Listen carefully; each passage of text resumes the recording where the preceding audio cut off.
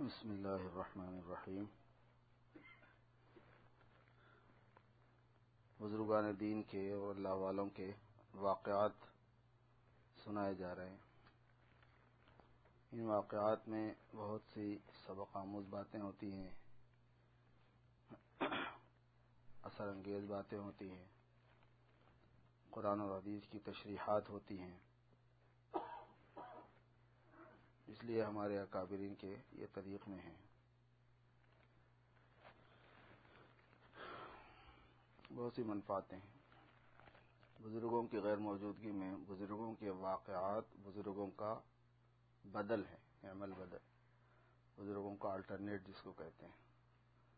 جن کو بزرگ میسر نہ ہو وہ بزرگوں کے حالات پڑھیں، ان کے واقعات پڑھیں اور ان کی سوانح حیات پڑھیں، ان کی زندگی کی سوانح پڑھیں، تفصیلات پڑھیں، تو اس سے جو قرآن اور حدیث کے اصل عاملین ہیں ان کے احوال کا پتہ چلتا ہے اور قرآن اور حدیث پر عمل کی کیفیات کھلتی ہیں۔ دراصل یہ خود حضور اکرم صلی اللہ علیہ وسلم کی ڈالی ہوئی طرح ہے۔ صحابہ کے واقعات ہم اسی لیے پڑھتے پڑھاتے ہیں۔ آپ صلی اللہ علیہ وسلم بنی اسرائیل کے عباد اور زہاد کے واقعات وہ سنایا کرتے تھے۔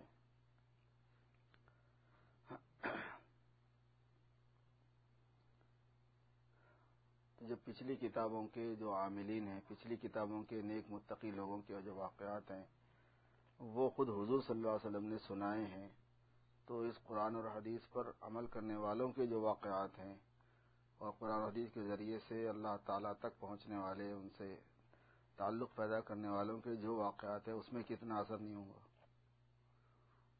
بقیہ یہ کہ قرآن اور حدیث میں یہ واقعات نہیں ملیں گے، اس لیے کہ یہ تو قرآن و حدیث پر عمل کرنے والوں کے واقعات ہیں جو بعد میں ظہور پذیر ہوئے، جو بعد میں پیدا ہوئے۔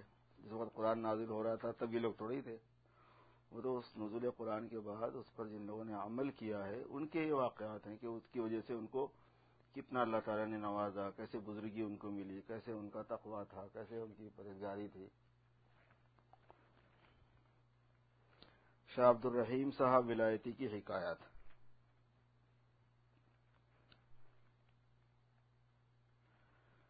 خان صاحب نے فرمایا، خان صاحب جو ہیں ایک امیر شاہ خان بلکہ ہیں بزرگ، ان کے یہ جمع کیے ہوئے بیان کیے ہوئے واقعات ہوتے ہیں کہ اسی جگہ اور ذرا سی بات لکھوانا چاہتا ہوں، مفصل قصہ کسی اور جگہ لکھواؤں گا۔ وہ مفصل حکایت 147 میں مذکور ہے۔ شاہ عبد الرحیم صاحب ولایتی سے کسی نے کہا کہ آپ تو بڑے کمال کے آدمی ہیں اور صاحب باطن اور کمال باطن میں سید صاحب سے گھٹے ہوئے نہیں ہیں بلکہ بڑے ہوئے ہیں، پھر آپ سید صاحب پر اس درجہ کیوں مٹ گئے کہ آپ بھی مرید ہوئے اور اپنے مریدوں کو بھی ان سے مرید کرایا؟ اس کے جواب میں شاہ صاحب نے فرمایا کہ یہ سب کچھ ہے مگر ہم کو نماز پڑھنی اور روزہ رکھنا نہ آتا تھا۔ سید صاحب کی برکت سے نماز پڑھنی بھی آ گئی، روزہ رکھنا بھی آ گیا۔ حضرت شاہ عبد الرحیم ولایتی بڑے بزرگ گزرے ہیں۔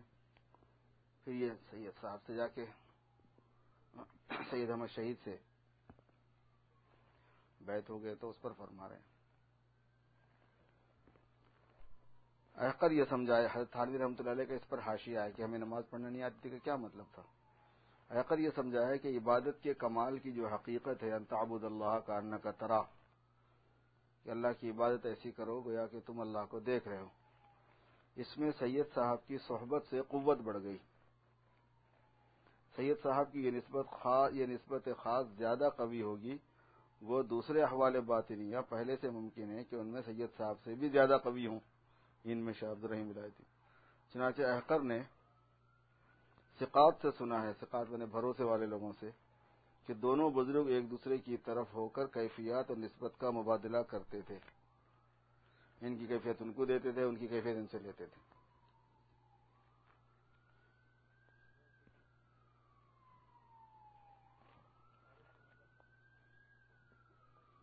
آواز نہیں آ رہی کیا؟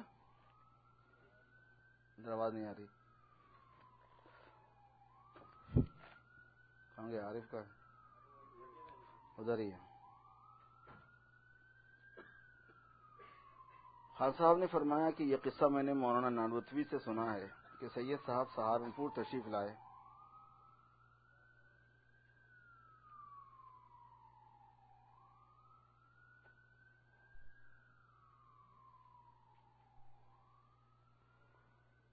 سید صاحب سہارنپور تشریف لائے تو بوبنی کی مسجد کی طرف کو نکلے. اس زمانے میں شاہ عبد الرحیم صاحب ولایتی رحمۃ اللہ علیہ اس مسجد میں رہتے تھے. جب آپ مسجد کے نیچے تشریف لائے تو آپ نے فرمایا کہ کیا اس مسجد میں کوئی بزرگ رہتے ہیں؟ ہمراہیوں نے عرض کیا کہ ہاں حضور، ایک بزرگ رہتے ہیں. سید صاحب یہ سن کر مسجد میں تشریف لے گئے اور حجرے میں جا کر کواڑ لگا لیے. جب باہر نکلے تو سید صاحب ہنستے ہوئے نکلے اور شاہ عبد الرحیم صاحب روتے ہوئے نکلے. اسی قسم کے 2 یا 3 جلسے اور ہوئے کہ سید صاحب ہنستے ہوئے اور شاہ عبد الرحیم صاحب روتے ہوئے نکلے. چوتھے یا 5ویں جلسے میں سید صاحب اپنی حالت پر نکلے اور شاہ صاحب روتے ہوئے نکلے. اس کے بعد شاہ عبد الرحیم صاحب سید صاحب سے بیعت ہوئے. یہ قصہ بیان فرما کر مولانا نانوتوی نے فرمایا کہ اول کے جلسوں میں جو سید صاحب ہنستے ہوئے اور شاہ صاحب روتے ہوئے نکلے تو اس کی وجہ یہ تھی کہ سید صاحب کی نسبت شاہ صاحب پر غالب تھی اور شاہ صاحب کی نسبت سید صاحب پر. اور آخر مرتبہ جو سید صاحب اپنی حالت پر اور شاہ صاحب روتے ہوئے نکلے تو اس کی وجہ یہ تھی کہ سید صاحب کی نسبت کو غلبہ ہو گیا تھا. یہ ان لوگوں کے اپنے معاملات ہیں.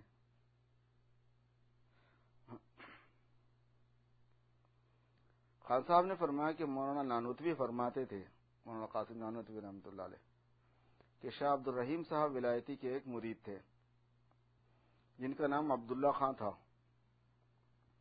اور قوم کے راجپوت تھے اور حضرت کے خاص مریدوں میں تھے. ان کی حالت یہ تھی کہ اگر کسی کے گھر میں حمل ہوتا اور وہ تعویذ لینے آتا تو آپ فرما دیا کرتے تھے کہ تیرے گھر میں لڑکی ہوگی یا لڑکا، اور جو آپ بتلا دیتے تھے وہی ہوتا تھا. ان عبداللہ خان نے شاہ عبد الرحیم صاحب سے عرض کیا کہ مجھے 2 عصا مکشوف ہوئے، ایک آپ کی نسبت کا اور دوسرا سید صاحب کی نسبت کا. آپ کی نسبت کا جو عصا تھا وہ نہایت خوبصورت تھا اور سید صاحب کی نسبت کا جو عصا تھا اس درجہ خوبصورت نہ تھا. اس سے میں سمجھتا ہوں کہ آپ کی نسبت سید صاحب کی نسبت سے بڑی ہوئی ہے، پھر آپ ان سے کیوں بیعت ہوئے؟ آپ نے فرمایا کہ ممکن ہے کہ میری نسبت کسی حیثیت سے سید صاحب کی نسبت سے بڑی ہوئی ہو، مگر مجھے پہلے نماز پڑھنی نہ آتی تھی اور نہ روزہ رکھنا آتا تھا. سید صاحب کی برکت سے نماز پڑھنی بھی آ گئی اور روزہ رکھنا بھی آ گیا.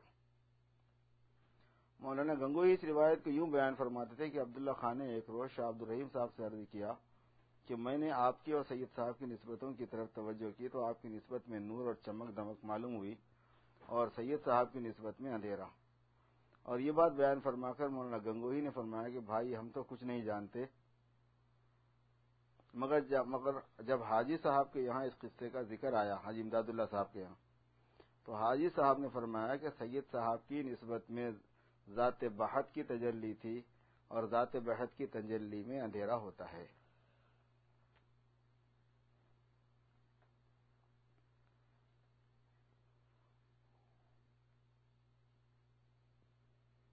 خان صاحب نے فرمایا کہ امیر شاہ نے مولانا نانوتوی سے دریافت کیا کہ حضرت جب آپ سید صاحب کو مجدد مانتے ہیں تو ان کی نسبت تو سب سے اعلیٰ ہونا چاہیے، پھر ان کی نسبت کا شاہ عبد الرحیم صاحب کی نسبت سے گھٹا ہوا ہونا کیا مانا؟ اس کے جواب میں مولانا نے فرمایا کہ جس بات کے لیے مجدد آتا ہے اس میں اس سے کوئی بڑا ہوا نہیں ہوتا. ہاں دوسری حیثیت سے جیسے ذکر ہیں، اشغال ہے وغیرہ، اگر اس میں کوئی بڑھ جائے تو کوئی مذائقہ نہیں ہے.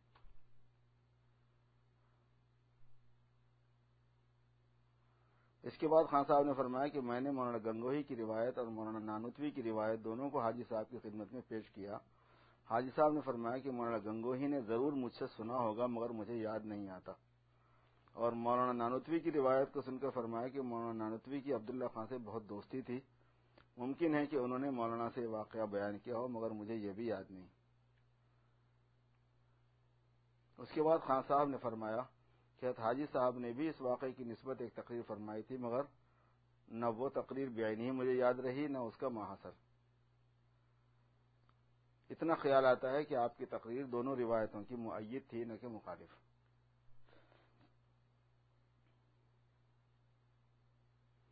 خان صاحب نے فرمایا کہ شاہ عبد الرحیم صاحب رائے پوری رحمۃ اللہ علیہ فرماتے تھے کہ شاہ عبد الرحیم صاحب ولایتی سے جو لوگ ان کے سید صاحب سے بیعت ہونے کے بعد بیعت ہوئے ان کی حالت نہایت اچھی تھی اور ان پر اتباع سنت نہایت غالب تھی، اور جو لوگ سید صاحب کی بیعت سے پہلے بیعت ہوئے تھے ان کی حالت اس درجے کی نہیں تھی۔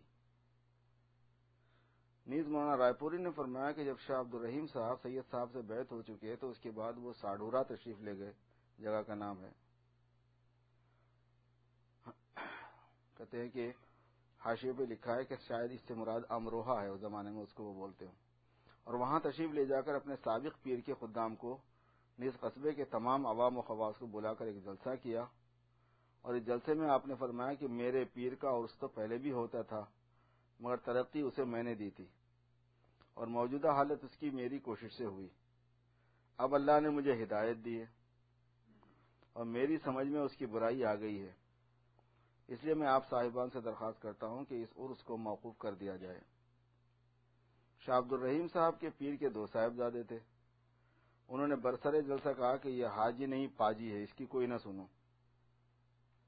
یہ سن کر سب اٹھ کھڑے ہوئے اور سب چلے گئے، مگر عبداللہ خان جن کا ذکر نمبر سابق میں آیا ہے نہیں اٹھے اور یہ بیٹھے رہے۔ شاہ صاحب نے تھوڑی دیر میں فرمایا کہ میاں عبداللہ خان سب چلے گئے، تم کیوں بیٹھے ہو، تم بھی چلے جاؤ۔ اس پر عبداللہ خان نے عرض کیا کہ حضرت اگر یہ آپ کے پیر قبر میں سے اٹھ کر کہیں گے کہ اٹھ جائیں تب بھی نہ اٹھوں گا، اور پیر تو پیر اگر ان کے پیر بھی کہیں گے تب بھی نہ اٹھوں گا، اور اسی طرح بہت دور ترقی کرتے چلے گئے۔ غرض انہوں نے کہا کہ میں کسی طرح آپ کو نہ چھوڑوں گا۔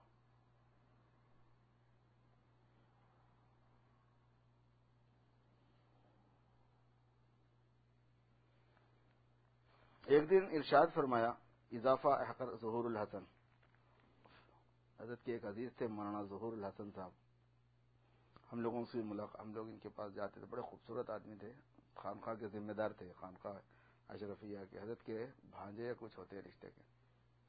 ایک دن ارشاد فرمایا کہ حضرت حاجی صاحب شہید اور دو شخص ان کے ہمراہ ہو کر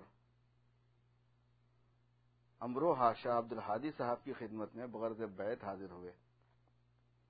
3 دن تک حضرت کے یہاں مسجد میں مہمان رہے۔ حضرت شاہ صاحب نے ان کے حال پر کچھ توجہ نہ فرمائی۔ شاہ عبد الحادی صاحب نماز کے لیے مسجد میں آتے اور فارغ ہو کر حجرے میں تشریف لے جاتے۔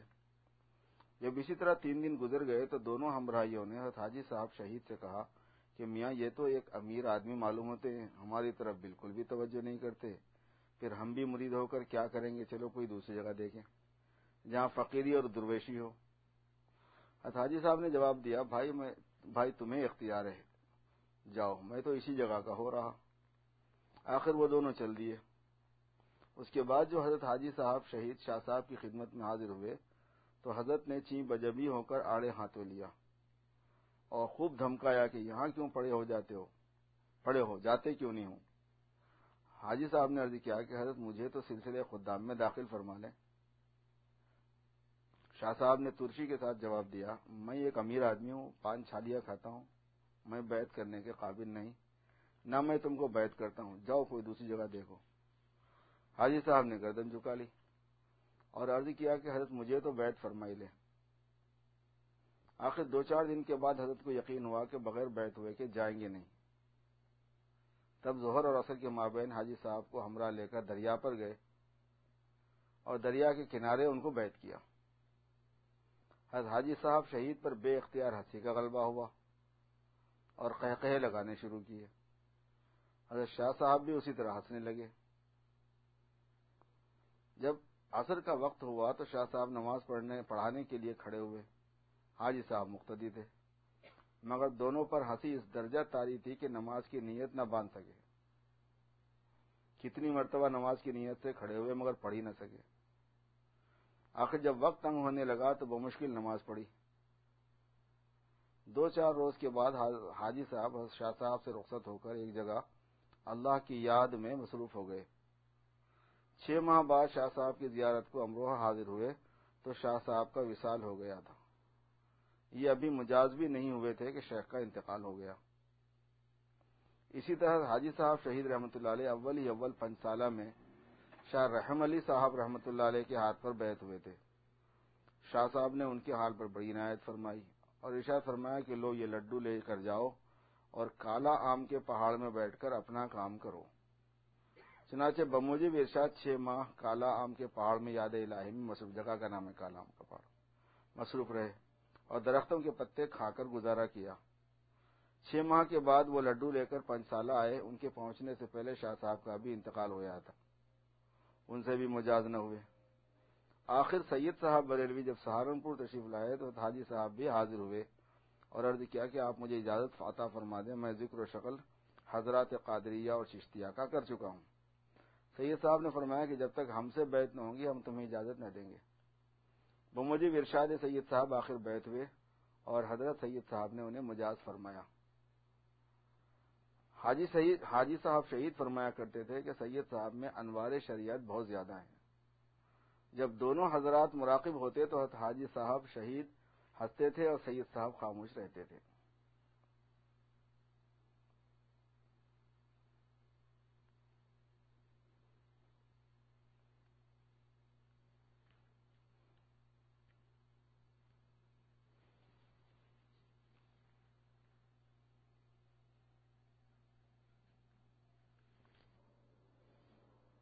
حاجی امداد اللہ صاحب کے واقعات. خان صاحب نے فرمایا کہ ایک شخص پنجابی ڈاکٹر مکہ معظمہ گیا تھا. حافظ فلاں کی بیوی سے ان کا نکاح ہو گیا تھا. اس نکاح میں کچھ باتیں حاجی صاحب کی طبیعت کے خلاف بھی ہوئی تھیں اور یہ ڈاکٹر کچھ اچھا آدمی بھی نہیں تھا. چنانچہ میں اس کو مکہ جانے سے پہلے سے جانتا تھا. اس ڈاکٹر نے ایک مرتبہ گستاخانہ طور پر حضرت حاجی صاحب سے کہا کہ مجھے آپ کے اندر کوئی کمال نظر نہیں آتا. رہی آپ کی شہرت تو یہ مولوی رشید احمد صاحب، مولوی قاسم صاحب کی وجہ سے ہے. پھر مجھے حیرت ہے کہ مولوی رشید احمد صاحب اور مولوی قاسم صاحب آپ سے بیعت کس طرح ہو گئے. اللہ رے نفوس قدسیہ کہ اس کو سن کر ذرا تغیر نہ ہوا، یعنی کوئی برا نہیں مانا انہوں نے، اور مسکرا کے فرمایا کہ ہاں بھائی بات تو ٹھیک کہتے ہو، مجھے خود بھی حیرت ہے کہ یہ حضرات میرے کیوں معتقد ہو گئے اور یہ لوگ مجھے کیوں مانتے ہیں، مجھے خود بھی حیرت ہے. بس یہ فرما کے خاموش ہو گئے.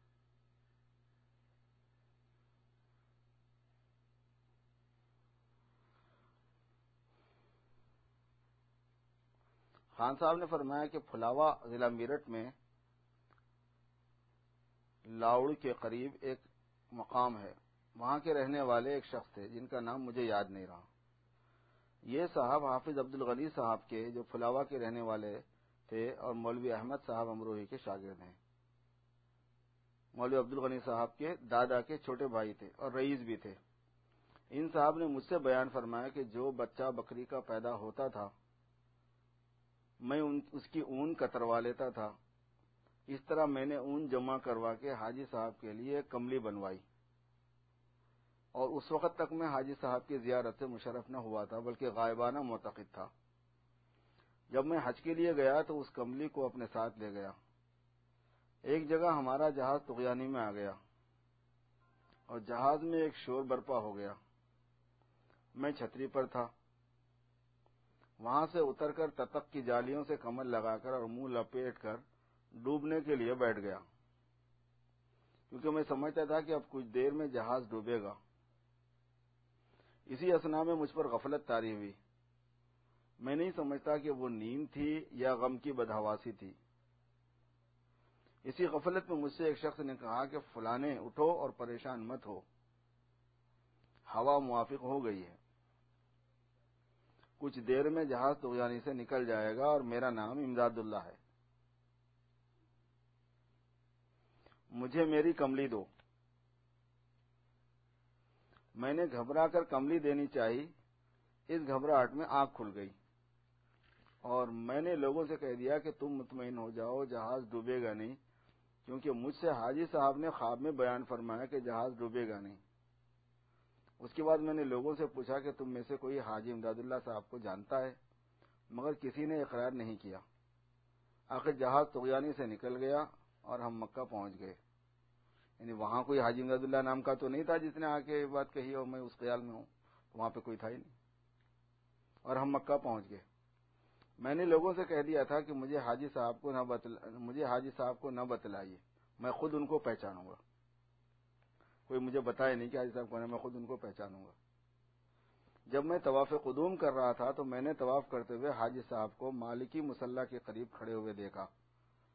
پہلے 4 اماموں کے الگ الگ مصلی تھے، جب تک جو ہے نا حنفیوں کا اقتدار رہا سعودیہ پر، یعنی خلافت عثمانیہ رہی، ترکی کی خلافت رہی، اس میں یہ سب اہل سنت تھے اور حنفی تھے، مگر یہ لوگ سب مسلکوں کا احترام کر کے ہر ایک کے امام الگ الگ رکھے تھے۔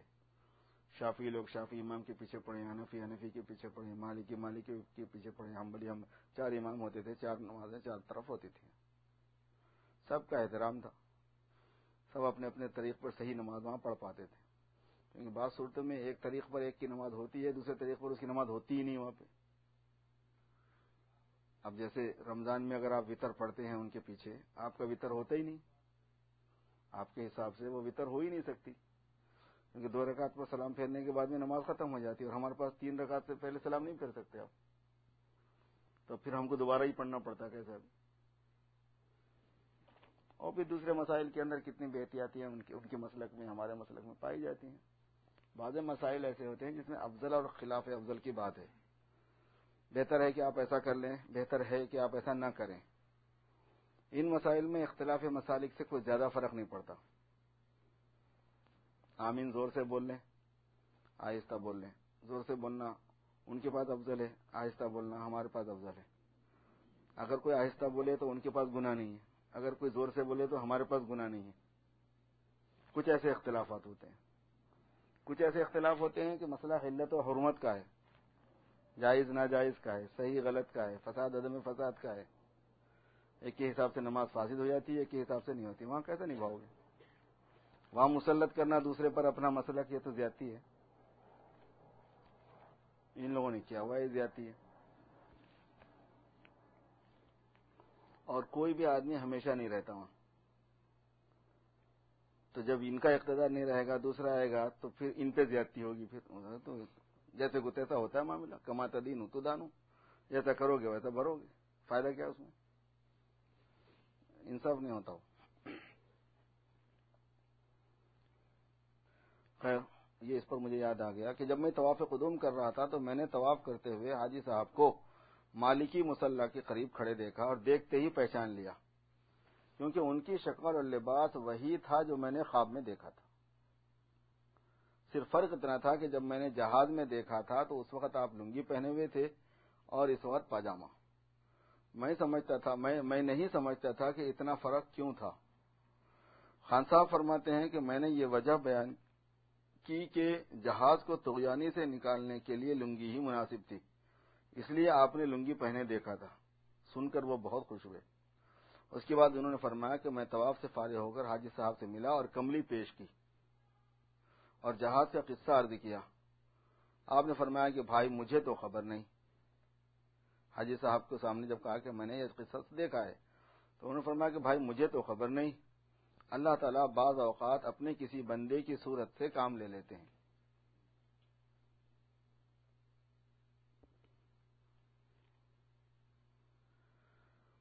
اس پر ایک حاشیہ آیا تھانوی کا، اکثر تو ایسا ہی ہوتا ہے اور وہ کوئی غیبی لطیفہ ہوتا ہے جو کسی مانوس شکل میں متمثل ہو جاتا ہے۔ اس قسم کے واقعات جو ہو جاتے ہیں تو وہ اللہ تبارک و تعالیٰ کے صفات کا کوئی اثر ہوتا ہے، اس کو لطیفہ غیبی کہتے ہیں، جو کسی مانوس شکل میں متمثل ہو جاتا ہے اور کبھی خبر بھی ہو جاتی ہے اور بطور کرامت کے، مگر اس کی کوئی یقینی پہچان نہیں، زیادہ مدار اس بزرگ کے قول پر ہے وہ بھی جبکہ کسی مصلحت سے وہ اخفا نہ کریں. اب یہ کہ حضرت حاجی صاحب نے اخفا کرنا چاہا بات کا، یا یہ کہ واقعتاً ایسا ہوا کہ ان کو خبر نہیں ہوئی اور لطیفہ غیبی ہے حاجی صاحب کی شکل میں نمودار ہو کے ایسا واقعہ پیش آیا. یہ دونوں چیزیں ممکن ہیں.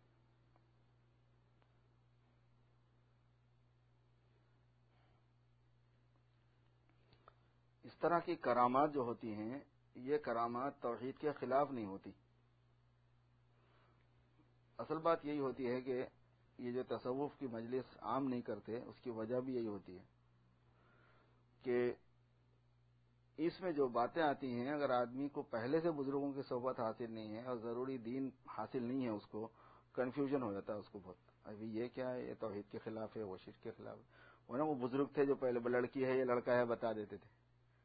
تعویذ دینے آئے تو بولتے تھے کہ تجھے بیٹی ہوگی، یہ تجھے بیٹا ہوگا. اب قرآن شریف میں تو ہے کہ پیٹ میں کس کے کیا ہے سوائے اللہ کے کسی کو نہیں معلوم. ان کو کہاں سے معلوم ہو جاتا تھا بھائی؟ پیٹ میں پیدا بن جانے کے بعد میں بچہ الٹراساؤنڈ کا جو کام اب ہے وہ پہلے کام ان کا ہو جاتا تھا. الٹراساؤنڈ سے جو چیز پہلے دیکھ لی جاتی تھی یا بغیر الٹراساؤنڈ، وہ زمانے میں بغیر الٹراساؤنڈ کے دیکھ لیتے تھے وہ لوگ. تو بات پوری نہیں سمجھی ہوئی ہوتی بندے کی، اس لیے اشکالات ہو جاتے ہیں. اور پھر وہ جو ہے کہ جس وقت رحم مادر میں بچہ منتقل ہو رہا ہے تب نہیں معلوم کسی کو کہ کیا منتقل ہو رہا ہے. وہ تو ان کو ہی معلوم ہے کہ کون سی چیز دیا جانا طے کیا جا رہا ہے اس کو. پھر دوسری بات یہ ہے کہ وہ صرف ایک بات نہیں ہے لڑکا یا لڑکی والی بات. وَيَعْلَمُ مَا فِي الْأَرْحَامِ کی جو آیت ہے وہ صرف اس ایک بات کے لیے نہیں ہے، یہ اس کا تعلق بہت سی چیزوں سے ہے. لڑکا ہے کہ لڑکی ہے، سعید ہے کہ شقی ہے، جنتی ہے کہ جہنمی ہے، مسلم ہے کہ غیر مسلم ہے، وہ سب چیزوں کو شامل ہے وہ آیت. اور ظاہر ہے کہ وہ ابھی بھی سب پردے راز میں ہوتا ہے. نیک بخت ہوگا کہ بدبخت ہوگا، مسلمان ہوگا کہ غیر مسلم ہوگا، جنتی ہوگا کہ جہنمی ہوگا، اس کا اندازہ کس کو ہو سکتا ہے. ایسے یہاں پر حضرت حاجی صاحب کی جو کرامت کا واقعہ پیش آیا یہاں پر، تو کرامات جو ہوتی ہیں اصل میں اس میں اللہ تبارک و تعالیٰ کی قدرت میں جو چیز ہوتی ہے کرامت میں وہ چیز ہو سکتی ہے. اللہ کی قدرت میں جو چیز ہے، اللہ جتنے قادر ہیں، کیونکہ کرامات میں فاعل اللہ ہی ہیں، بندہ نہیں ہوتا کرنے والا. کرامات میں کرنے والی ذات اللہ کی، فاعل اللہ ہی ہے. جب فاعل اللہ ہے تو اللہ جو کر سکتا ہے وہ کرامت میں ہو سکتا ہے.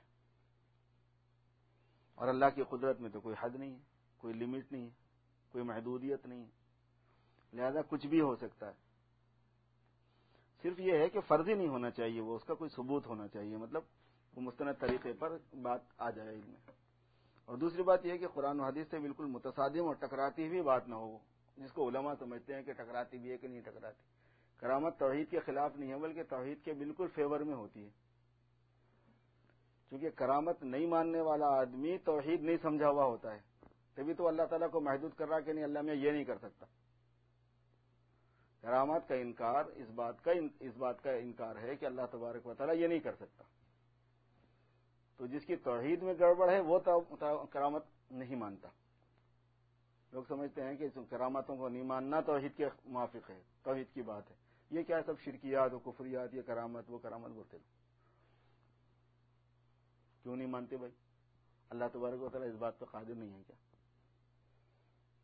پھر اس کی تفصیلات نہیں معلوم کہ بولتے اگر یہ چیز ہو سکتی تھی تو حضور صلی اللہ علیہ وسلم کے ساتھ ہونا تھا، فلاں کے ساتھ ہونا تھا. اس کی کوئی گارنٹی، اس کی کیا وہ ہے لازمی بات ہے کہ جو حضور پاک صلی اللہ علیہ وسلم کے ساتھ بات نہیں ہوئی وہ دوسروں کے ساتھ میں نہیں ہونا، یہ کیا بات ہوئی؟ اللہ تبارک و تعالیٰ کی قدرت کو ویسا بھی تو محدود نہیں کر سکتے آپ. پھر یہ کہ آپ کو پوری بات نہیں معلوم ہے. جو کچھ حضور صلی اللہ علیہ وسلم کے علاوہ دوسروں کے ساتھ بطور کرامت کے ہوتا ہے وہ حضور ہی کی کرامت ہوتی ہے. وہ عبادت تو کتابوں میں لکھا ہوا ہے. کیونکہ امتی کے ساتھ میں جو بھی خرق عادت بات ہوگی جس کو کرامت کہتے ہیں وہ نبی کا معجزہ شمار ہوتا ہے. وہ حضور صلی اللہ علیہ وسلم کے معجزات میں سے ہے. تو بہت سے معجزات وہ ہیں جو براہ راست حضور اکرم صلی اللہ علیہ وسلم کے دستے مبارک پر ظاہر ہوئے، اور بہت سے معجزات وہ ہیں جو حضور صلی اللہ علیہ وسلم کے امتی پر ظاہر کیے گئے، جو آپ صلی اللہ علیہ وسلم کی اور بھی زیادہ بزرگی کی اور آپ کے اور زیادہ کمالات والے ہونے کی دلیل ہے کہ آپ کی امتیوں کے ساتھ یہ واقعات پیش آئے.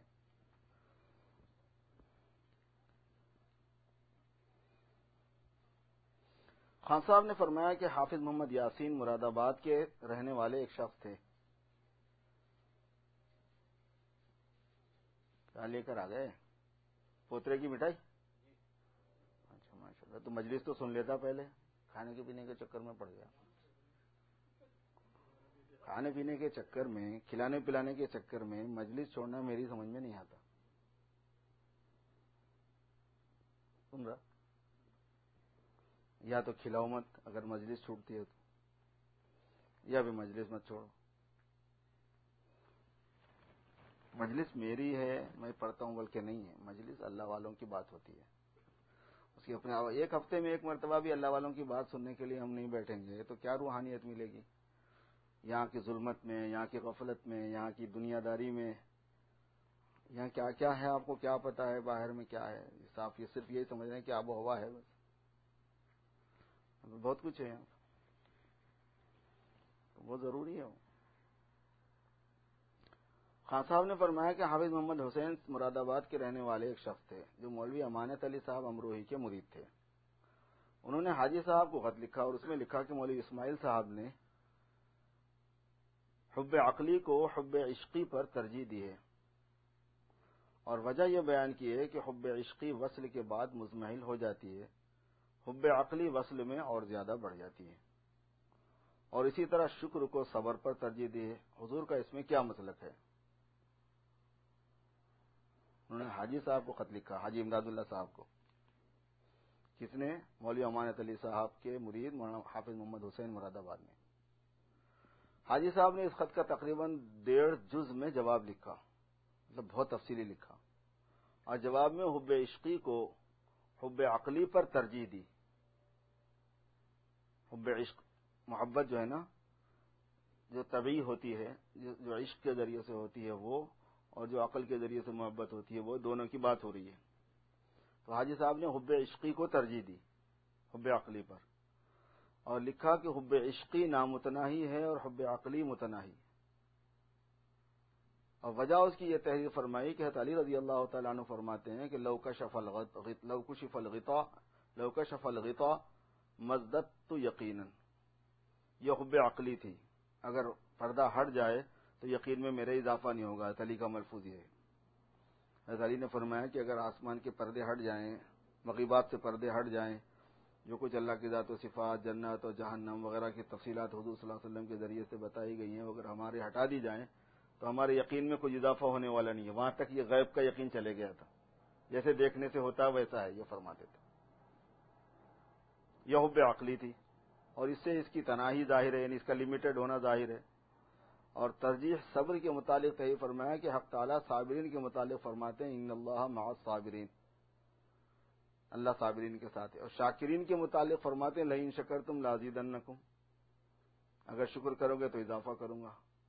معیت حق کا ساتھ ہونا اور نعمت میں زیادہ ہونا، دونوں میں فرق بالکل ظاہر ہے. غرض اس بحث کو حاجی صاحب نے نہایت مفصل تحریر فرمایا، اور میں نے اس خط کی نقل بھی لے لی تھی. اسی لیے اس کے مضامین مجھے محفوظ نہیں رہے، مگر وہ نقل میرے پاس سے ضائع ہو گئی. اس کے بعد میں نے مراد آباد میں تلاش کیا تو مجھے وہاں بھی نہ ملا. خیر، حاجی صاحب نے اس خط کو تمام فرما کر مولانا گنگوہی کو سنایا. اس مجلس میں حافظ عطا اللہ، مولوی عبد الکریم، منشی تجمل حسین بھی موجود تھے. مولانا گنگوہی نے حاجی صاحب کے جواب کو نہایت پسند فرمایا. اس کے بعد جب مولانا اس مجلس سے اٹھے تو منشی تجمل حسین صاحب نے مولانا سے دریافت کیا کہ حضرت آپ فرمائیں آپ کے نزدیک حاجی صاحب کا مضمون اچھا ہے یا مولوی اسماعیل صاحب کی صراط مستقیم کا اور اسماعیل شہید کا؟ آپ نے فرمایا کہ دونوں بہت اچھے ہیں. اس کے بعد جب مولانا طواف کر کے حتیم میں بیٹھے تھے تو منشی تجمل حسین نے پھر پوچھا کہ حضرت اچھے تو بے شک دونوں ہیں، مگر آپ کے نزدیک ان دونوں میں کون زیادہ اچھا ہے؟ تو آپ نے فرمایا کہ حب عشقی میں سب باتیں ہیں، مگر ایک بات یہ ہے کہ اس میں انتظام نہیں ہوتا، اسی لیے حدود شرعیہ اس میں ملحوظ نہیں رہتی. اس بنا پر میں جب تک اعمال کی ضرورت ہے اس وقت تک تو حب عقلی کو پسند کرتا ہوں، اور جب انتقال کا وقت ہو تو حب عشقی کو پسند کرتا ہوں. کیا کمال کی بات ہے.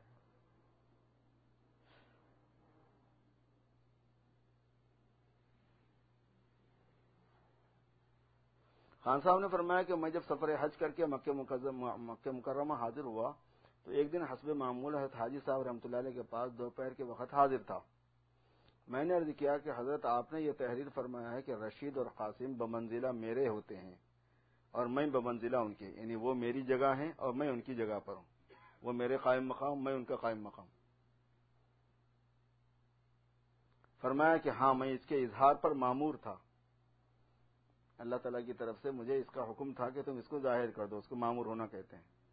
تب میں نے عرض کیا کہ حضرت پھر آپ ان دونوں کے خلاف کیوں کرتے ہیں؟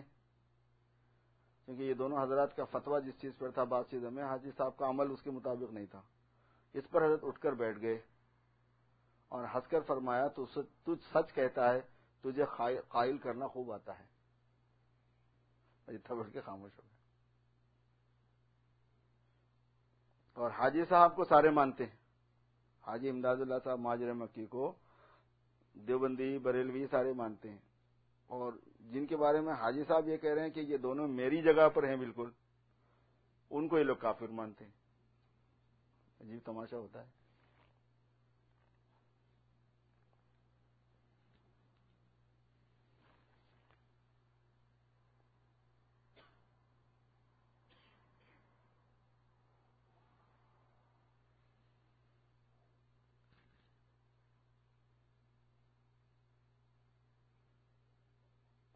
عشق کی حقیقت.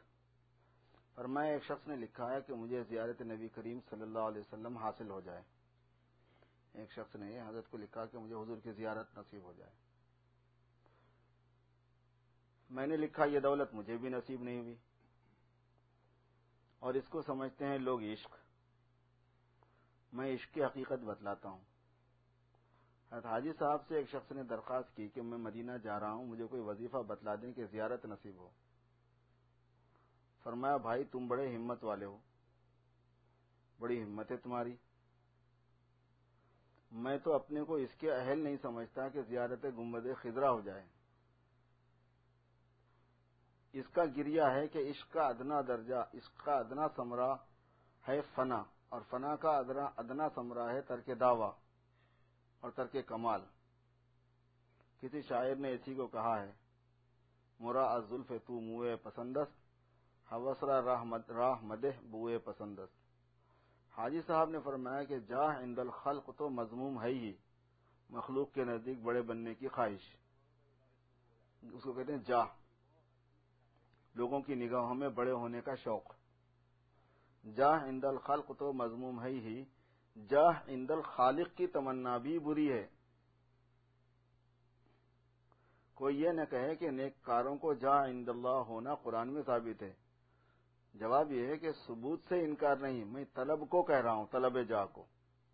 یہ تو متن ہے اس کی شرح ایک مثال سے سمجھیے. وہ یہ کہ کوئی عاشق ہو بالکل کالا، بدنما، بدصورت، بدخلق، کالا، بدنما، بدصورت، بدخلق، غرض ہر طرح سے گھٹیا. کوئی ایسا بدصورت دنیا میں ہے اور معشوق ہو حسین جمیل جس کے برابر دنیا میں کوئی حسین نہ ہو. اب یہ عاشق بیچارہ عاملوں سے تعویذ کراوے کہ کوئی ایسا عمل بتلاؤ جس سے یہ شخص مجھ پر عاشق ہو جائے، وہ حسین. تو ہر شخص اس کو ناپسند کرے گا. اب دیکھ لو اللہ میاں کے حسن اور کمالات کو اور ہماری نالائقی کو. یہاں تو اگر یہ بھی کہہ دیں کہ مجھ کو تم سے محبت ہے تو گر جائے گا. ہم میں محب ہونے کی قابلیت ہی کہاں جو محبوب ہونے کی تمنا کریں.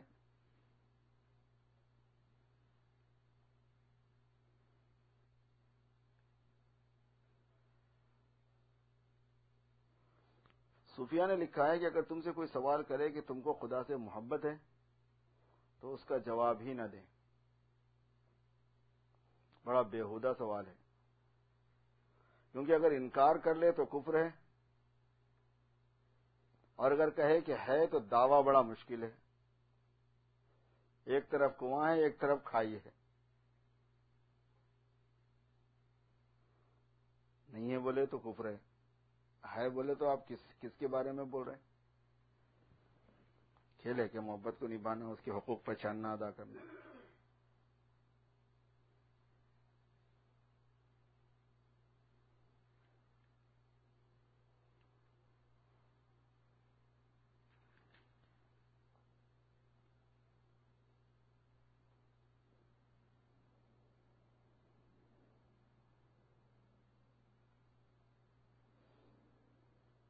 سوال کا جواب نہیں دینا چاہیے.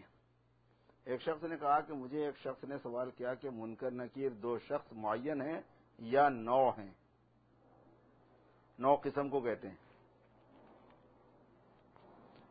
ہر آدمی کے پاس دو متعین ہیں جو منکر نکیر آتے ہیں, یا منکر نکیر نام کا ایک گروپ ہے پورا, جو کوئی دو کسی کے پاس, کوئی دو کسی کے پاس, کوئی دو کسی کے پاس بھیجے جاتے ہیں. نوع اس کو بولتے ہیں. آپ کی گاڑی اور آپ کی گاڑی یہ دو متعین چیزیں ہیں کہ آپ کے پاس بھی ایک گاڑی ہے, آپ کے پاس بھی. گاڑی جو ہے نا یہ نوع ہی ہے. جتنی گاڑیاں ہیں پورے دنیا میں وہ نوع کہلاتی ہیں.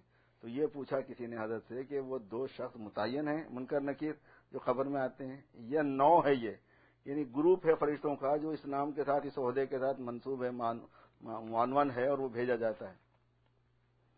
فرمایا سوال کی غایت معلوم ہونا چاہیے, کیوں سوال کر رہے ہیں آپ. جب تک غرض معلوم نہ ہو جواب ہو ہی نہیں سکتا. اگر اس پر کوئی اشکال ہو تب تو جواب دوں گا. کچھ نہیں, لوگ فضولیات میں مشغول ہیں, کوئی کام نہیں. کل کو پوچھتا کہ منکر نکیر دونوں کے قد برابر ہیں یا ایک چھوٹا ایک بڑا ہے. حضرات صحابہ نے ایسا سوال کبھی نہیں کیا. کیا ان کو علم کا شوق نہیں تھا؟ ایک شخص نے پوچھا کہ عوام اگر بلا ٹکٹ سفر کریں, جبکہ بعض نے فتویٰ دے رکھا ہے کہ جائز ہے, تو ان سے مواخذہ ہوگا یا نہیں؟ فرمایا کہ اگر شبہ ہو تو مواخذہ ہوگا. اور پھر فرمایا لوگ کہتے ہیں کہ انگریز کا مال لینا جائز ہے, اس نے ہم سے ظلماً بہت روپیہ لیا ہوا ہے. جواب یہ ہے کہ اول تو سب لائن انگریز کی نہیں, ریل کی, اکثر تو کمپنی کے ہیں. پھر ایک اور بات یہ ہے کہ حساب رہنا چاہیے کہ ہم سے اتنا لیا تو اتنا ہی لو. بعض کہتے ہیں کہ ہمارے عزیزوں سے لیا تو ان کو حق ہے لینے کا, تم کون ہوتے ہو؟ اگر کو ان کی طرف سے اجازت ہے تو اس کا جواب یہ ہے کہ اگر اس کا حق ہے, اس کا حق ہے تو لیوے, اس کا حق ہے تو لیوے تو وہ, اور پھر تم کو ہبا کرے, تب کہیں جا کے تمہارے لیے صحیح ہوگا. تم لینے والے کون؟ اور سب سے آخر بات یہ ہے کہ بعض مباحات قبیح لغیرہ ہیں, بعض جائز چیزیں ہوتی ہیں لیکن اپنی دوسری وجوہات کی وجہ سے بری ہو جاتی ہیں, ناجائز ہوتی ہیں. اگر مباح بھی ہوا تو رفتہ رفتہ منجر ہو جائے گا حرام کی طرف, پہنچا دے گا حرام کی طرف. جیسے حرام لعینی سے بچنا ضروری ہے, حرام لغیرہ سے بھی بچنا ضروری ہے.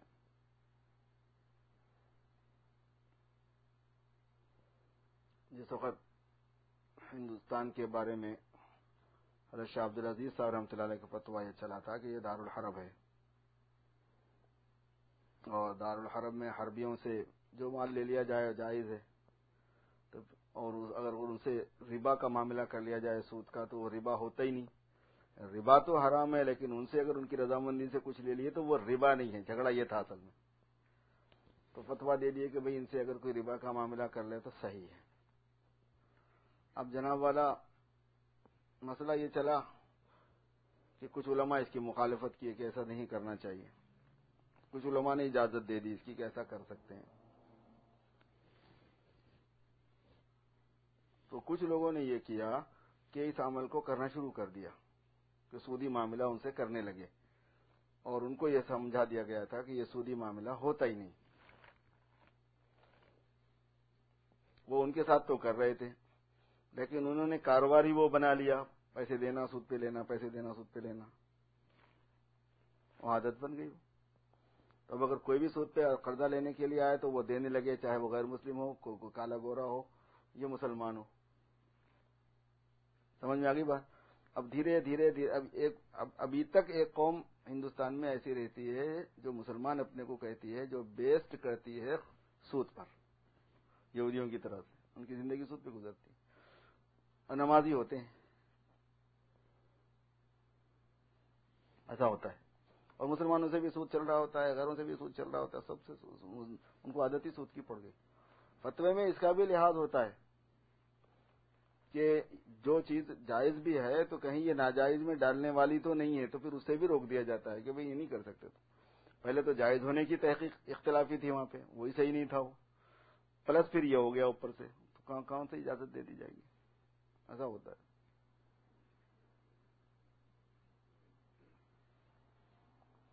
فرمایا کہ ایک شخص کا مقولہ پسند آیا، بڑے تجربے کی بات کہی، کہا کہ مسلمان خوف سے مغلوب نہیں ہوتا، خدا تعالیٰ نے ان کو ایسی شجاعت دی ہے کہ خوف سے دبتے نہیں، لالچ اور طمع سے دب جاتے ہیں.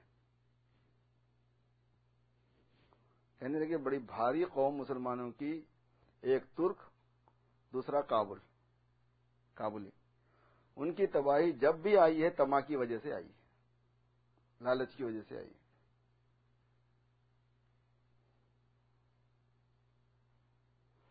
فرمایا کہ ہم میں اور کوئی صفت نہیں سوائے اس کے کہ آپس میں لڑیں، ایک دوسرے کو نقصان پہنچائیں، اس میں دنیا میں ہمارے برابر کا کوئی نہیں ہے، اور یہ راز ہے ہماری کمزوری کا.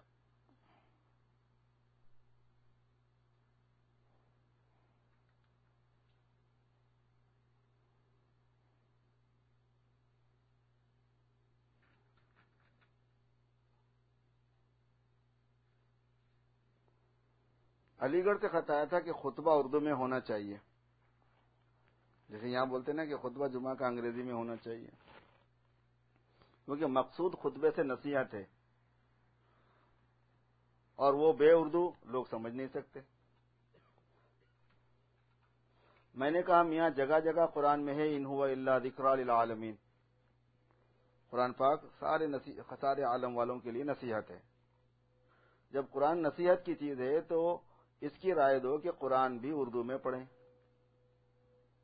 جب خطبہ نصیحت ہے تو وہ اردو کے بغیر سمجھ میں نہیں آتا، تو قرآن بھی نصیحت ہے تو قرآن کو اردو میں کیوں نہیں پڑھنا بھائی پھر نماز میں؟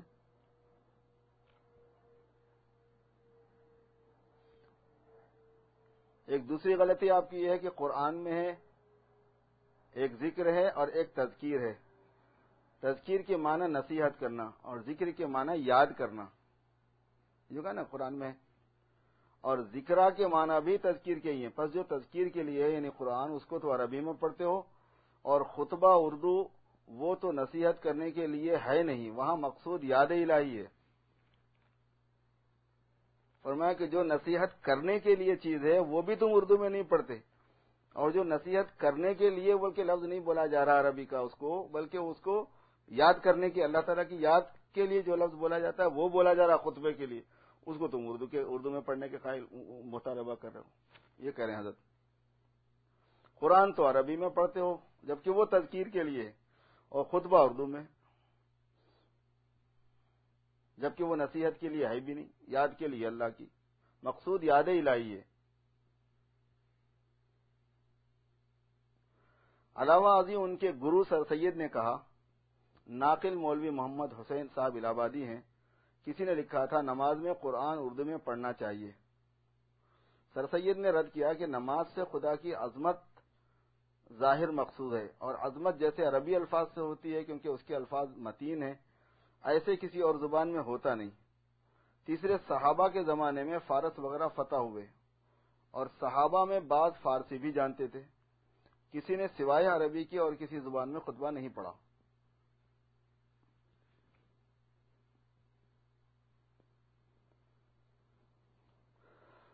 اسی لیے ہمارے اکابر اس بات پر اجتماعی طور پر یہی فتویٰ رکھتے ہیں کہ خطبہ عربی زبان کے بغیر کسی اور زبان میں نہیں ہو سکتا. جمعہ کا خطبہ اگر عربی زبان میں نہ ہو تو آپ اس جگہ جمعہ پڑھے ہی نہیں، ناجائز ہے، وہ گناہ ہے. جمعہ ہو جاتی ہے، نماز جمعہ ہو جاتی، لیکن کام غلط ہو گیا تو غلط کام میں تعاون نہیں کرنا چاہیے، آپ کسی اور جگہ پڑھیں. آپ اگر 8-10 آدمی ہوں ایسے جو صحیح مسلک کے رکھنے والے ہوں تو اپنا جمعہ خود پڑھا کریں. اس کو تفریق نہیں بولیں گے امت میں، تفریق تو وہ کر رہا ہے جو غلطی کر رہا ہے. غلطی کرنے والا تفریق کا ذمہ دار ہوتا ہے، تقسیم کا ذمہ دار ہوتا ہے. جو صحیح کرنے والا ہے وہ تھوڑی تفریق کا ذمہ دار ہوتا ہے.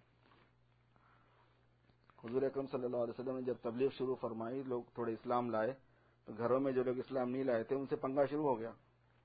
تو مشرکین نے یہی کہا کہ آپ فتنہ کرا دے رہے ہیں، آپ تفریق کرا دے رہے ہیں. بھائی بھائی سے لڑ رہا ہے، ماں باپ اولاد سے لڑ رہے ہیں، میاں بیوی میں جھگڑا پڑا ہوا ہے، آپ نے تو سارا فتنہ مچا دیا، نعوذ باللہ من ذالک، پورے مکے میں. تو حضور صلی اللہ علیہ وسلم نے کیا فرمایا کہ بھئی جو حق بات کو قبول نہیں کر رہا وہ فتنے کا ذمہ دار ہے. جو میری دعوت کو سارے قبول کر لو، جھگڑا ختم. تو قبول کرنے والے نے فتنہ نہیں کیا، یا قبول نہیں کرنے والا فتنہ کر رہا ہے. تو ہمیشہ حق والا فتنہ نہیں کر رہا ہوتا ہے، حق کے خلاف میں جو ہے وہ اپنے ناحق بات پہ اصرار کرنے کی وجہ سے فتنے کا ذمہ دار وہ ہے. یاسین شریف کے پہلے رکوع میں یہ مضمون ہے، پہلے میں یا دوسرے میں، وَاضْرِبْ لَهُم مَثَلًا أَصْحَابَ الْقَرْيَةِ سے جو شروع ہوتی، دوسرا رکوع ہے. اس میں یہ مضمون ہے کہ جب یہ نبی گئے قوم کے پاس میں تو انہوں نے نہیں مانا. پھر اس کے بعد انہوں نے یہ کہا کہ ہم تم کو منحوس سمجھتے ہیں، اِنَّا تَطَيَّرْنَا بِكُمْ، ہم تم کو منحوس سمجھ. تو ان بزرگوں نے کہا، ان تینوں پیغمبروں کی جماعت تھی پوری ہے، تین پیغمبروں کی، ان تینوں نے یہ کہا کہ ہماری دعوت تم کو دینا یہ نحوست کا سبب نہیں ہوا ہے، ہماری دعوت کو قبول نہیں کرنا یہ تمہارے لیے نحوست کا سبب ہوا ہے. قالوا طائرکم معکم، تمہاری نحوست تمہارے ساتھ ہے. منحوس تو تم ہے کہ تم نے حق بات کو باوجود آنے کے قبول نہیں کیا، اب نحوست خود ہی خرید رہے ہو. یہ ہوتا ہے. ایسے لوگ کہتے ہیں کہ شیعہ سنی جھگڑو مت. یہ بات شیعوں کو بولنے کی ہے نہ کہ سنیوں کو بولنے کی ہے. جو باطل پر ہے اس کو بولنا ہے کہ بھئی تو کیوں ازواج مطہرات کو گالیاں دیتا ہے، نبی کی بیوی کو جو ہے نا تہمت لگاتا ہے، تو کیوں خلفائے راشدین کی مخالفت کرتا ہے، نبی کے خلیفہ اول کی خلیفہ دوم کی مخالفت کرتا ہے، کیوں قرآن پاک میں تحریف کا قائل ہے. جو غلطی پر ہے اس کو بول کے مجبور کرنے کا ہے کہ تو اپنی غلطی کو چھوڑ. نہیں بھائی تم دونوں ذمہ دار ہیں. دونوں ذمہ دار کیسے رہتے ہیں؟ ہم کبھی کچھ بولے کہ اہل بیت کو؟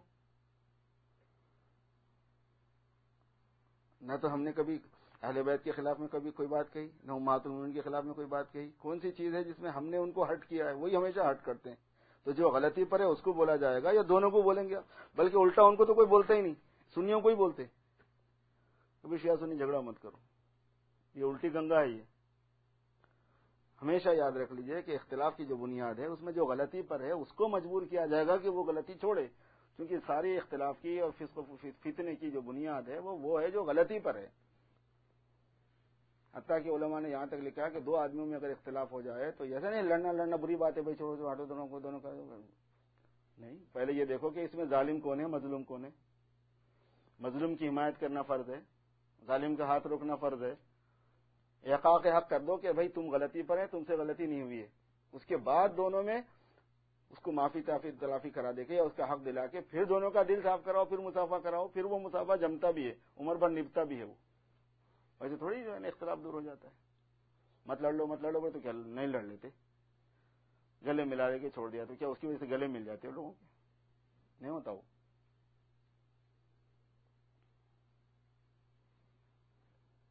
فرمایا کہ اگر مخالفین جواب دینا چاہیں تو ایسے شخص کو متعین کرے جو مخلص ہو، فہیم ہو، میرا اس پر اطمینان ہو کہ یہ مخلص ہے، اس کو سوال سمجھا دیں، اس کو جواب دوں گا.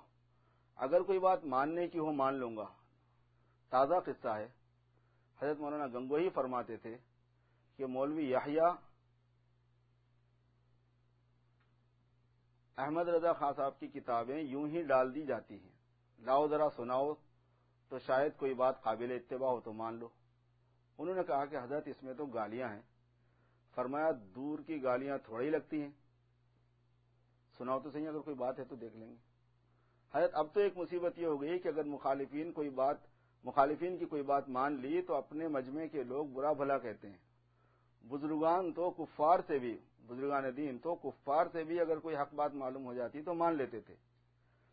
فرمایا میں تو مولوی عبد الماجد کو لکھا تھا کہ مجھے بھی اس صفت کی وجہ سے کہ مسلمانوں کا خیر خواہ تھا، محبت تھی. اس سے مراد غالباً محمد علی جوہر ہیں. کیا اس سے اس کی رائے کا متبع ہو گیا؟ میں بھلے مانس نے اس کو چھاپ دیا، کیرانہ میں اس کا چرچا ہوا. مولوی حبیب صاحب نے جواب دیا کہ یہی رائے سر سید کے متعلق ہمارے بزرگوں کی تھی، مگر تھا اہل باطل. مجھے تعصب تو ہوتا نہیں، وہ کر سکتا ہوں، مگر میں کہا کرتا ہوں کہ وہ کھانا کسی کو نہ آئے مگر کوئی کھاتا بھی ہے. میں نے ایک دفعہ کہا تھا کہ اگر محمد علی آئے اکرام کروں گا مگر بولوں گا نہیں، اور یوں تو اگر گاندھی بھی آئے تو اس کے ساتھ بھی کروں گا. ایک نجومی کانگریس آیا تھا، کئی روز مہمانداری کی. اس کو مولوی عبدالحلیم کانپوری نے بھیج دیا تھا. میں کسی کی اہانت نہیں کرتا سوائے اصلاح خواہ کے، جو اصلاح چاہنے والا ہوتا ہے اس کو ذلیل کرتا ہوں. مطلب اس کی اصلاح کریں گے وہ شرمندہ ہوتا ہوگا، مگر یہاں پر بھی اہانت نہیں ہے، اعانت ہے. اصل وہ بولتے دیکھنے میں اہانت ہے وہ، اور اصولاً وہ اعانت ہوتی ہے.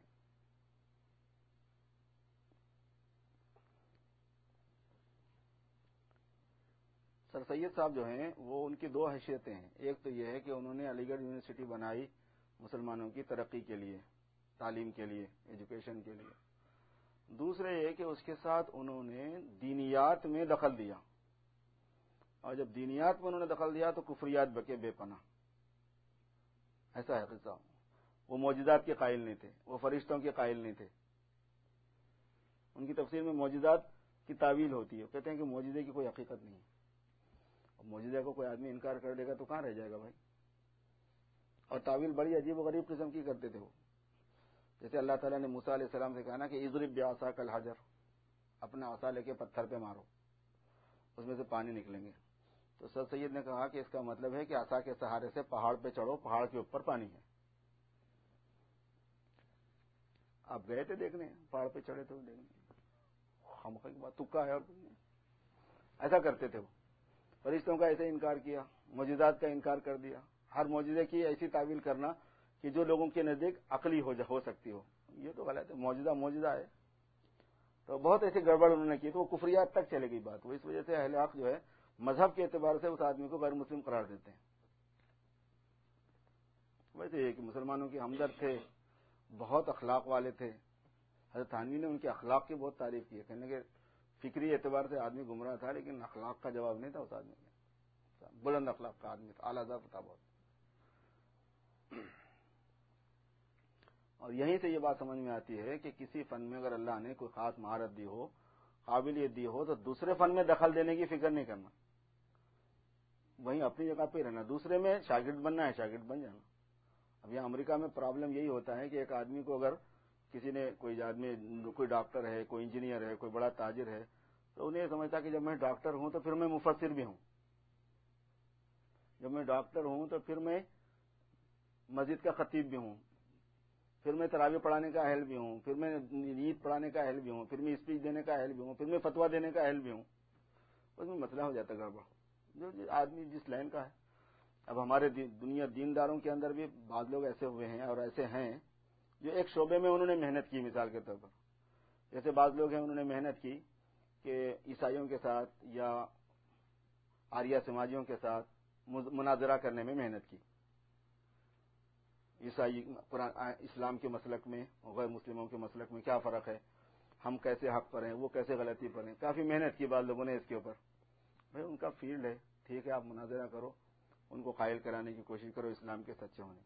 تو جیسے وہ پاپولر ہوئے انہوں نے فتویٰ دینا شروع کر دیا، مفتی بھی بن گئے اور سب چیزوں میں، اور مسلک اپنا مقرر کر لیا، اور خود ہی غیر مقلد ہو گئے، اور خود ہی سلفیوں کے مسلک پر دینے لگے. اور ادھر قرآن پاک کی تفسیر بھی ہو رہی ہے، ادھر حدیث کی تشریح بھی ہو رہی ہے، ادھر مسائل بھی سارے یہاں سے بات ہے، گند مچا دیا. جو فیلڈ تھا اس میں ہی کام کرنے کے بجائے ذرا اس سے آگے آگے بڑھ گئے، گڑبڑ ہو گئی. یہاں سے بات اس میں ہوتا ہے. ایسے ایک بہت بڑے صاحب تھے، انہوں نے اسلام کے اعتبار سے جو سیاسی شعور مسلمانوں میں نہیں تھا اس کو بیدار کرنے کی کوشش کی. اسلام میں سیاست بھی ہے، وہ تھوڑا سا پاپولر ہو گئے. اب جیسے وہ پاپولر ہوئے تو انہوں نے آؤ دیکھا نہ تاؤ دیکھا، قرآن کی تفسیر کر دی، وہ مفسر قرآن بن گئے، پھر محدث بن گئے، پھر مفتی بن گئے، اور پھر قوم کی ساری ضرورتوں کی نمائندگی اور ترجمانی کرنے والے ہو گئے مذہبی لائن کی. وہ اس کا فیلڈ ہی نہیں تھا. پھر جو اس نے بےہودہ بکی ہیں باتیں اس میں جس کی کوئی حد باقی نہیں، کوئی لمٹ نہیں چھوڑی صحابہ کرام کی مخالفت میں، ان کو تان تشنی کرنے میں، دین میں قطر بونت کر دینے میں، مسائل کی تشریح غلط کرنے میں، پھر وہ طوفان بدتمیزی ہوئی ہے. سارا مسئلہ وہاں یہ ہے کہ جس فیلڈ کو آپ نے اختیار کیا تھا آپ اسی پر رہتے، بس آپ کو اس میں مہارت ہو جاتی اور اسی سے اللہ جو عزت دینا ہے وہ دے دیتا. وہ خواہ آدمی اس میں تلاش میں نکل جاتا ہے آگے.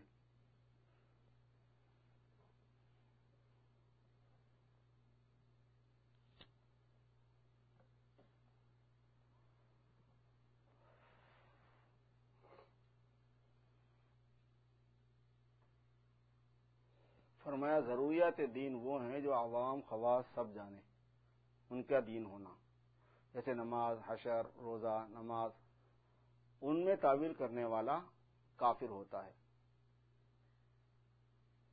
قادیانی کفر سے نہیں بچ سکتا کیونکہ ضروریات دین میں اس نے تعویل کی ہے۔ تعویل ضروریات دین میں دافع کفر نہیں، غیر ضروریات میں دافع کفر ہوتی ہے۔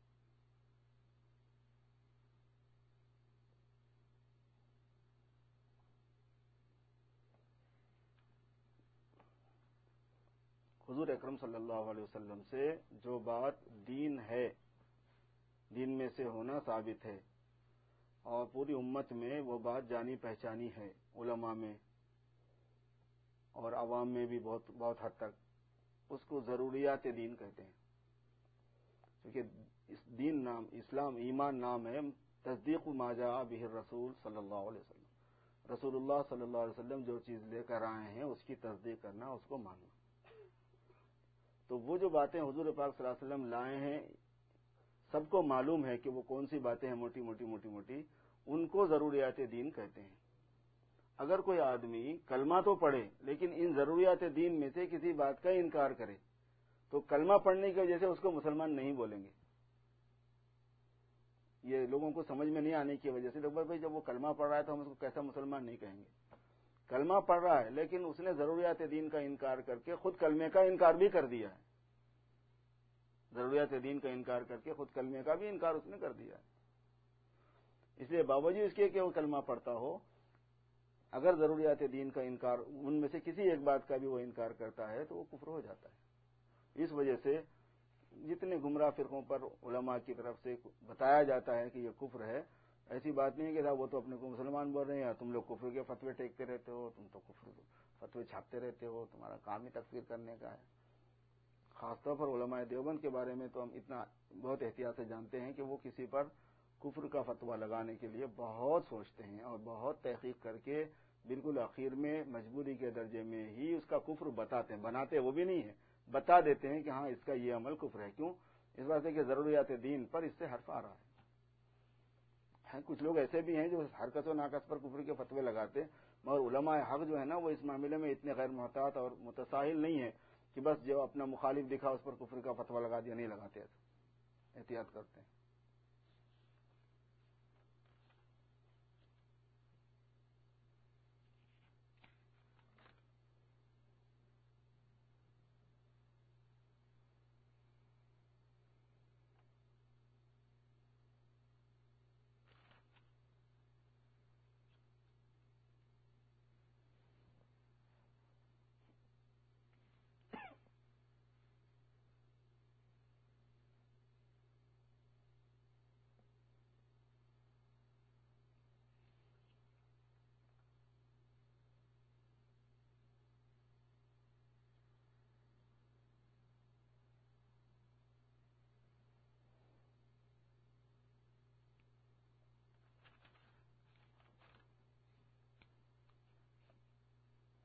فرمایا نکات رنگین ہوتے ہیں اور علوم سادہ ہوتے ہیں۔ یہ بہت کام کی بات ہے۔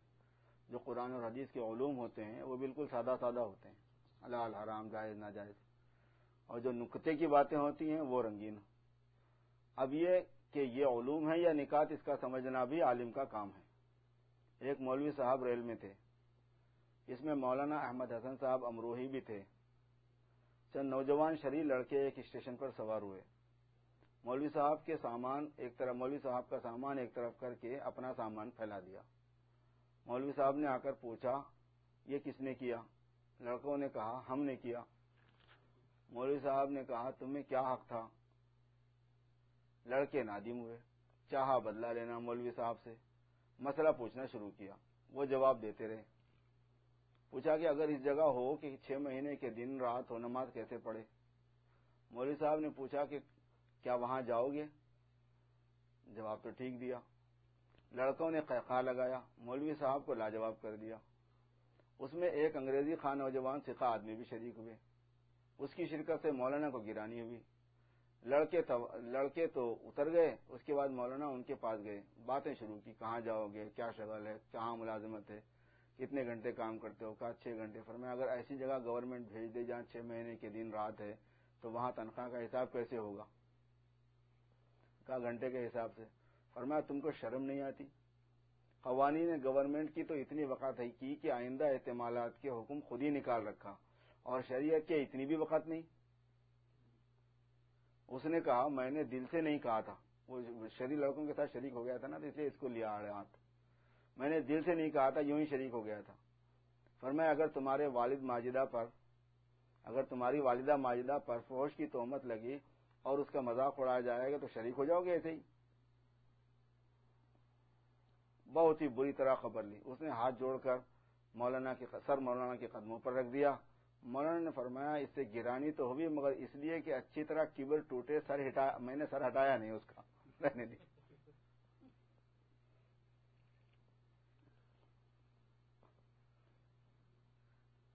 اصل بات یہ ہے کہ جب دین پر کوئی حرف آ رہا ہو اور دین میں بے عزتی ہو رہی ہو تو آدمی کو برداشت نہیں کرنا چاہیے، نہیں کہ سب کے ساتھ باتوں میں خود بھی شریک ہو گئے۔ دین کی وقار اور دین کی عزت اور دین کی عظمت ہونا چاہیے۔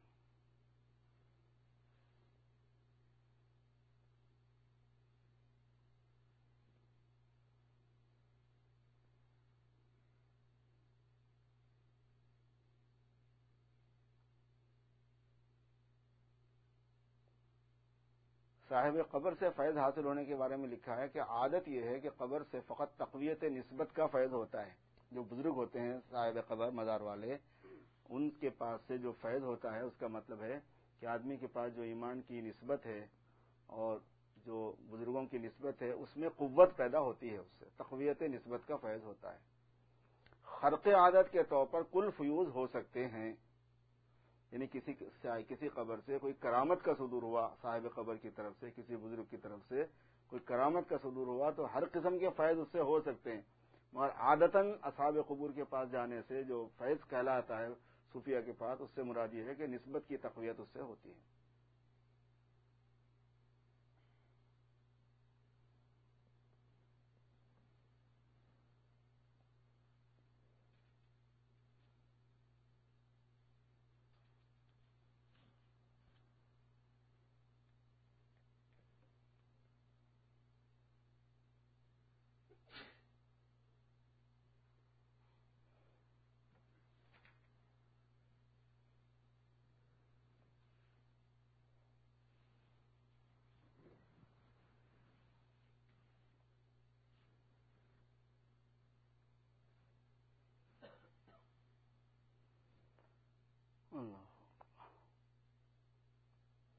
فرمایا کہ ولایت خاصہ کے لیے 2 چیزیں لازم ہیں، خاص اللہ تعالیٰ کے بزرگ محبوب بننے اور ولایت خاصہ حاصل ہونے کے لیے 2 چیزیں لازم ہیں، کثرت ذکر، اللہ تبارک و تعالیٰ کے ذکر کی کثرت، اور دوام طاعت، یعنی اللہ تبارک و تعالیٰ کی اطاعت کی پابندی۔ دوام کے معنی مواظبت، پابندی۔ تو جو آدمی میں دوام طاعت اور کثرت ذکر ہوگی اس کو اللہ تبارک و تعالیٰ کی نسبت خاصہ یعنی ولایت خاصہ حاصل ہوتی ہے۔ اللہ تعالیٰ ہم سب کو سرفراز فرمائے۔ اللهم صل على سيدنا مولانا محمد وعلى ال سيدنا مولانا محمد وبارك وسلم۔ ربنا ظلمنا انفسنا وان لم تغفر لنا وترحمنا لنكونن من الخاسرين۔ ربنا لا تزغ قلوبنا بعد إذ هديتنا وهب لنا من لدنك رحمة إنك أنت الوهاب۔